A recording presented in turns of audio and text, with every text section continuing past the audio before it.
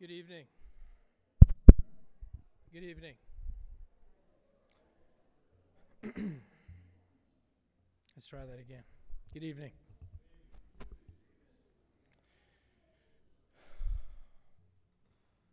Good Friday is the morning before celebration. Today we memorialize a funeral. Someone died. Jesus the Christ was brought before Pilate to be judged based on crimes against the empire. So this is the tone of Good Friday. It was long, full of sorrow. So before we proceed, let us meditate, let us reflect, let us be quiet as we go over this historical narrative of this good day.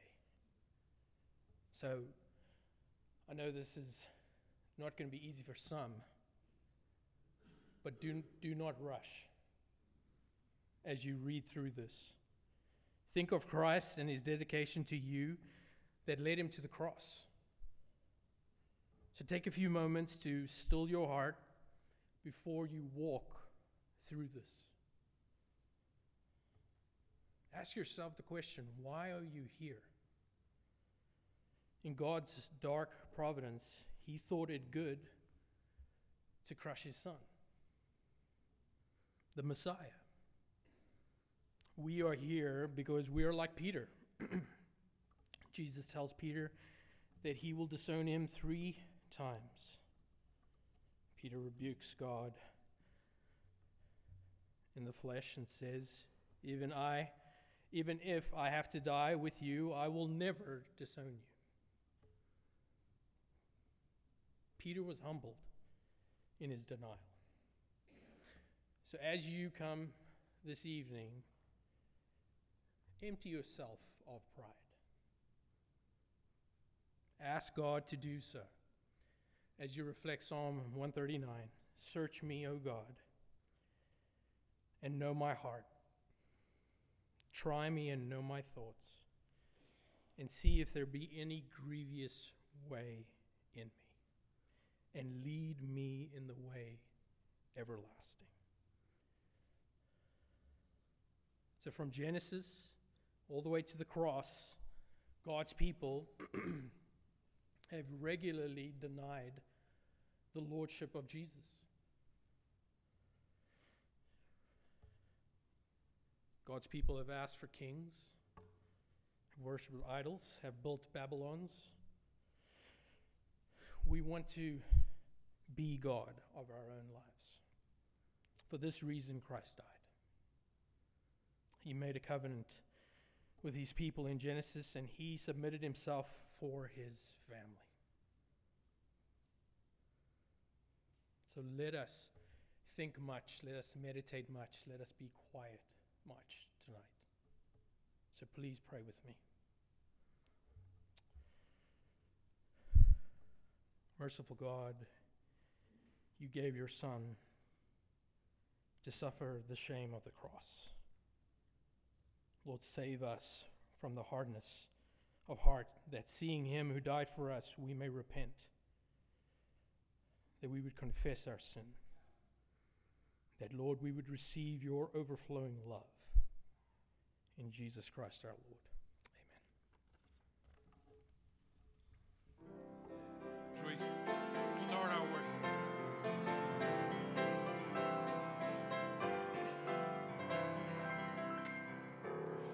There is a fountain filled with blood drawn from Emmanuel's veins, and bitters run beneath that flood whose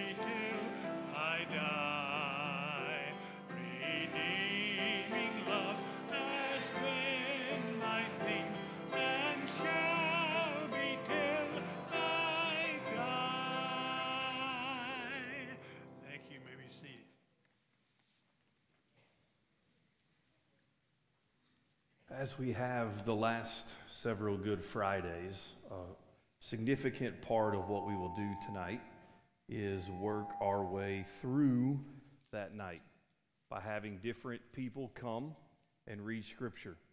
And as they do that, as they read several different people, I want us thinking about the events of that night. And when we leave here, I want us to feel the weight of what they would have felt.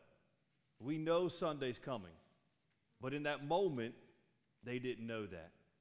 But before we get to that, we want to take the Lord's Supper together as a church family, because on that night, prior to Jesus' arrest, Jesus did in fact talk to his disciples about this. In Matthew 26 through 29, it says, "Now as they were eating, Jesus took bread, and after blessing it, broke it, and gave it to the disciples, and said, 'Take, eat, this is my body.' And he took a cup, and when he had given thanks, he gave it to them, saying, 'Drink of it, all of you. For this is my blood of the covenant, which is poured out for many for the forgiveness of sins. I tell you, I will not drink again of this fruit of the vine until that day when I drink it new with you in my Father's kingdom.'" The Gospels of Matthew, Mark, and Luke all report the Last Supper that Jesus had with his disciples the night before he died. Each describes Jesus giving thanks or blessing the bread and the cup and giving them to his disciples, saying that the bread is his body and the cup is the new covenant in his blood. In Luke 22:19, Jesus says, "Do this in remembrance of me." In 1 Corinthians 11, verse 20, Paul refers to an event in the life of the church called the Lord's Supper. In a few minutes, we'll partake of the Lord's Supper together. But I want to ask the question before we do that. What exactly are we doing when we eat of the bread and drink of the cup? That was Jesus established more than 2,000 years ago, that he has given to the church, that we are to continue to do. What do we do every time we eat and drink?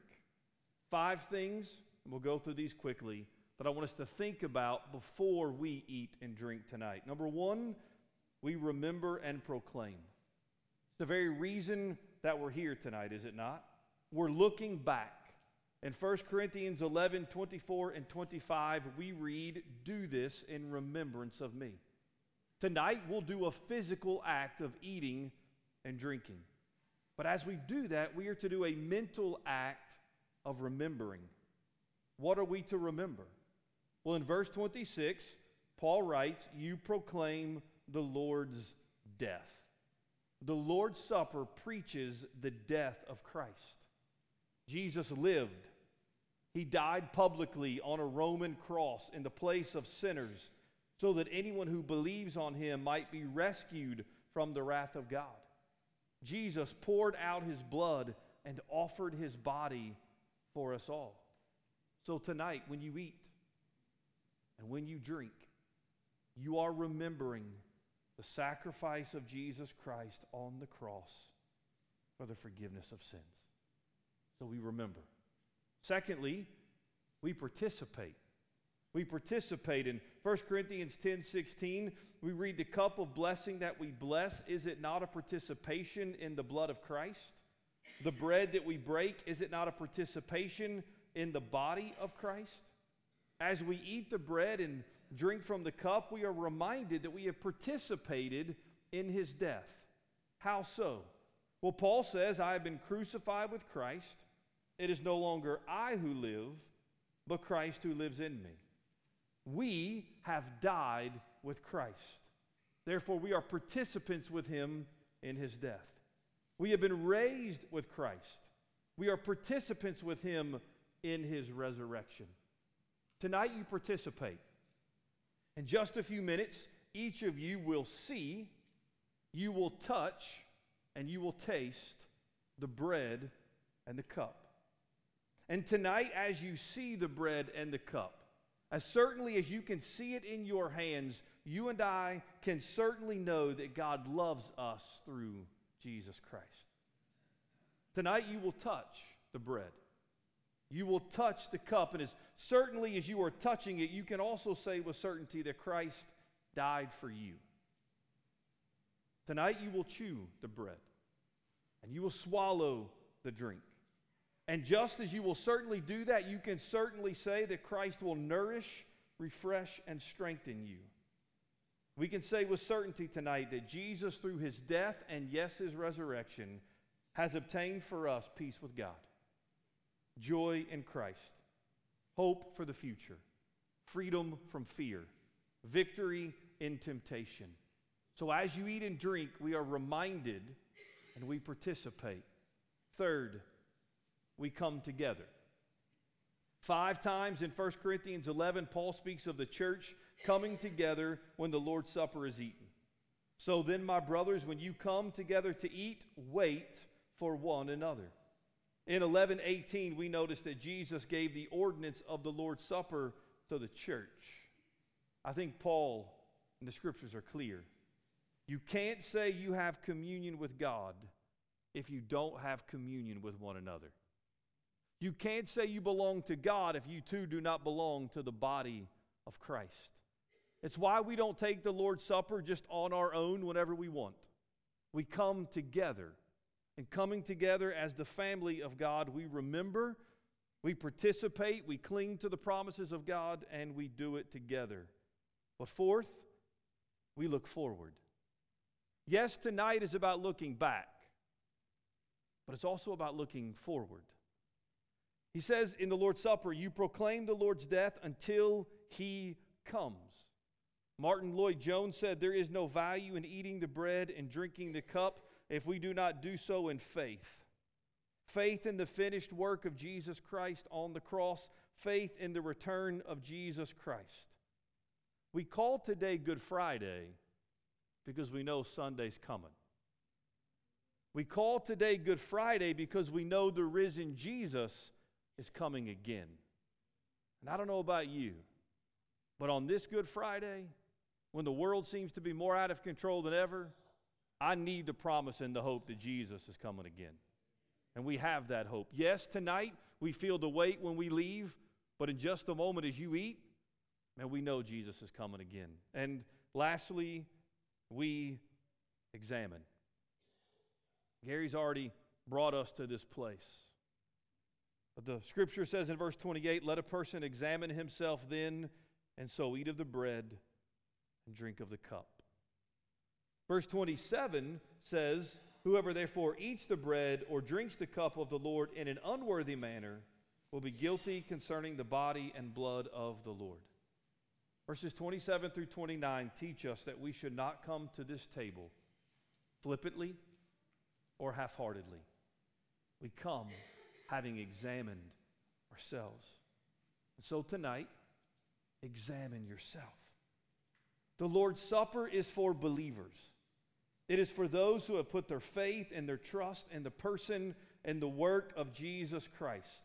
The Lord's Supper is for believers, but hear me, it's for even weak believers and sinful believers. Maybe tonight or this afternoon or last night, the Lord convicted you of sin in your life. And you know that you have not been walking with him in repentance and faith. You feel as though you have let your Lord down, and therefore you might think to eat the bread tonight or to drink the cup would be unworthy. Well, examine your heart then. Ask the Holy Spirit to convict you of your sin. And when you find yourself to be sinful and in need of mercy, know that you have found it in Jesus. So come confessing, come repenting, and you will find grace. I read this week about a rabbi named Duncan. A Scotsman was on one occasion taking a communion service and was watching what was happening as the elders were taking the elements around. He observed one very distressed woman in the congregation who was weeping abundantly. And as the elements were brought to her, she refused them. As the rabbi saw her first refuse the bread and then the wine, he knew exactly what was happening. The woman was so conscious of her sins that she felt she had no right to partake of the bread and wine. And so the rabbi got up, and taking the cup, he went to her and said, "Woman, take it, take it. He died for sinners." Tonight you may say, Pastor, I'm a weak sinner. I'm a weak believer. I'm a believer who has sinned. Listen, if you come confessing your sin, you will find Jesus willing to forgive your sin. So examine your hearts. Ask the Holy Spirit to show you your sin, confess that sin, and then eat and drink knowing that God's grace is sufficient. But if you are here and insist on living in your sin, walking in your sin, making excuses for your sin, refusing to repent and seek forgiveness, and you claim to be a follower of Jesus, then please do not eat this bread, nor drink this cup, if you choose to remain unrepentant. For to do so means you will eat in an unworthy manner. You will be guilty of profaning the body and the blood of the Lord. And Paul says you will drink judgment on yourself. We are here tonight to remember the one who died on the cross to save us from our sins. Sins that we cannot claim the name of Jesus and continue to walk in. Will you repent of your sins tonight? Will you turn from your wicked ways and turn to Jesus? Come to the Lord Jesus Christ. Come tonight hopeful, believing, repenting. Come to the table and remember. Come and participate, claiming the promises of God. Let us come together. Let us look towards Christ, and let us examine ourselves. I'm going to ask our 8 deacons who are serving the Lord's Supper tonight to come forward, to sit here.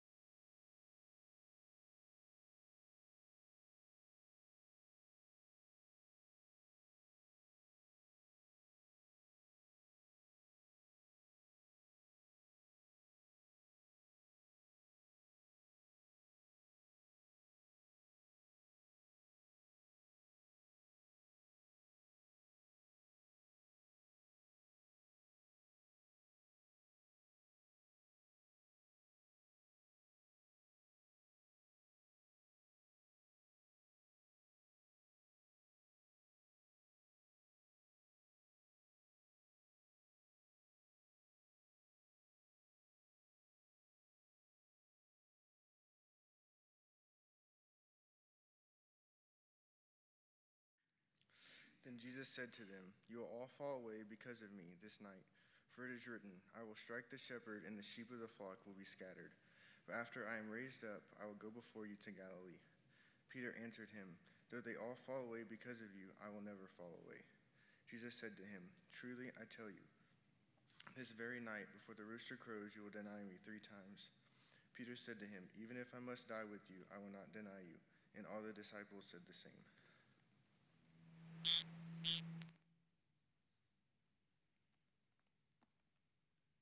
Then they came to a place named Gethsemane, and he told his disciples, "Sit here while I pray." He took Peter, James, and John with him, and he began to be deeply distressed and troubled. He said to them, "I am deeply grieved to the point of death. Remain here and stay awake." He went a little farther, fell to the ground, and prayed that if it were possible, the hour might pass from him. And he said, "Abba, Father, all things are possible for you. Take this cup away from me. Nevertheless, not what I will, but what you will." Then he came and found them sleeping. He said to Peter, "Simon, are you sleeping? Couldn't you stay awake 1 hour? Stay awake and pray so that you won't enter into temptation. The spirit is willing, but the flesh is weak." Once again he went away and prayed, saying the same thing. And again he came and found them sleeping, because they could not keep their eyes open. They did not know what to say to him. Then he came a 3rd time and said to them, "Are you still sleeping and resting? Enough. The time has come. See, the Son of Man is betrayed into the hands of sinners. Get up, let's go. See, my betrayer is near."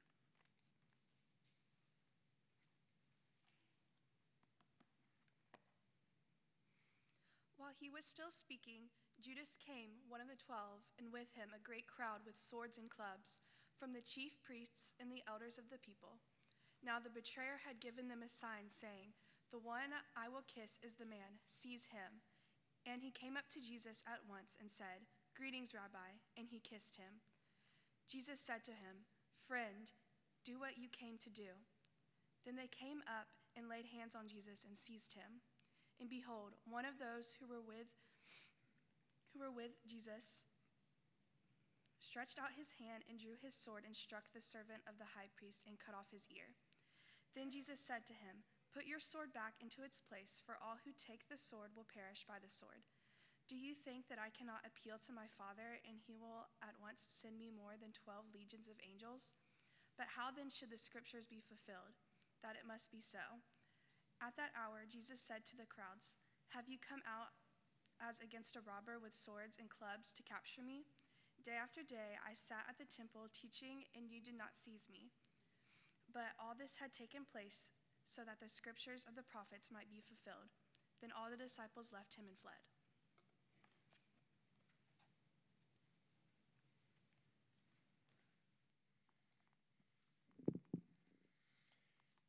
Luke 22, verse 54. Then they seized him and led him away, bringing him into the high priest's house. And Peter was following at a distance. And when they had kindled a fire in the middle of the courtyard and sat down together, Peter sat down among them. Then a servant girl, seeing him as he sat in the light and looking closely at him, said, "This man also was with him."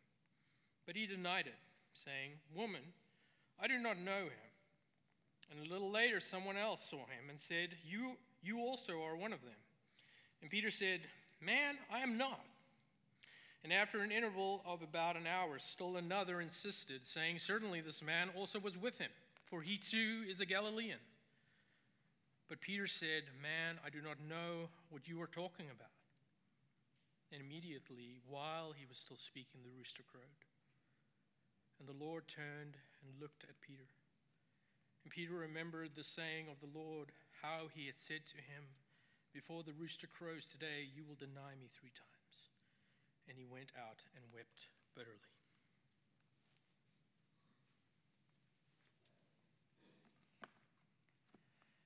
Then they led Jesus from the house of Caiaphas to the governor's headquarters. It was early morning. They themselves did not enter the governor's headquarters, so that they would not be defiled, but could eat the Passover. So Pilate entered his headquarters again and called Jesus and said to him, "Are you the king of the Jews?" Jesus answered, "Do you say this of your own accord, or did others say it to you about me?" Pilate answered, "Am I a Jew? Your own nation and the chief priests have delivered you over to me. What have you done?" Jesus answered, "My kingdom is not of this world. If my kingdom were of this world, my servants would have been fighting, that I might not be delivered over to the Jews. But my kingdom is not from the world." Then Pilate said to him, "So you are a king?" Jesus answered, "You say that I am a king. For this purpose I was born, and for this purpose I have come into the world, to bear witness to the truth. Everyone who is of the truth listens to my voice." Pilate said to him, "What is truth?"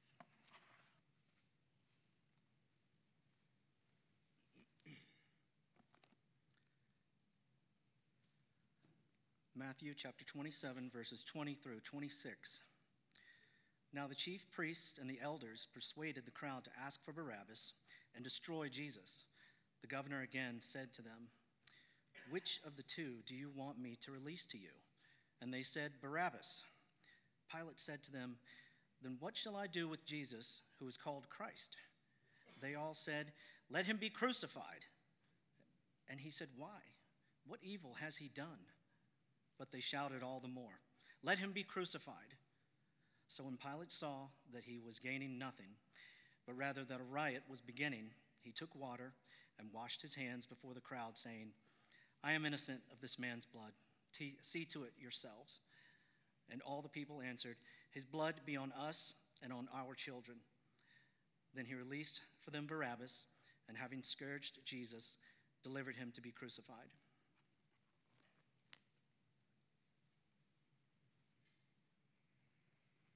Mark chapter 15, verses 16 through 22. And the soldiers led him away inside the palace, that is, the governor's headquarters, and they called together the whole battalion. And they clothed him in a purple cloak, and twisting together a crown of thorns, they put it on him. And then they began to salute him, "Hail, King of the Jews." And they were striking his head with a reed and spitting on him and kneeling down in homage to him. And when they had mocked him, they stripped him of the purple cloak and put his own clothes on him, and they led him out to crucify him.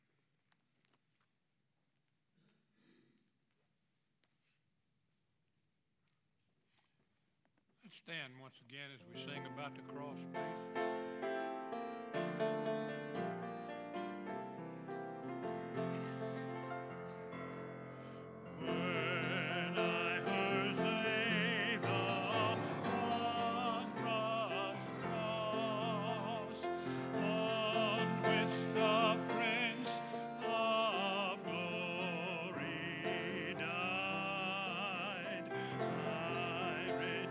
Gain I count but loss.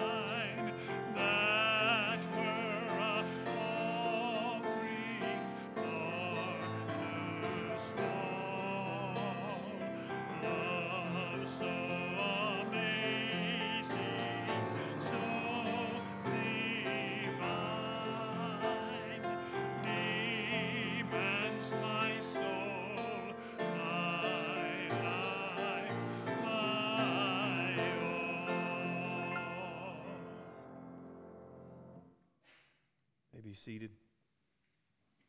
We want to end our service by once again reading Scripture, John 19:17 through 30. When I'm done reading, there'll be about a minute-long video. When that video is over, that'll bring to conclusion the service. I ask you just leave quietly.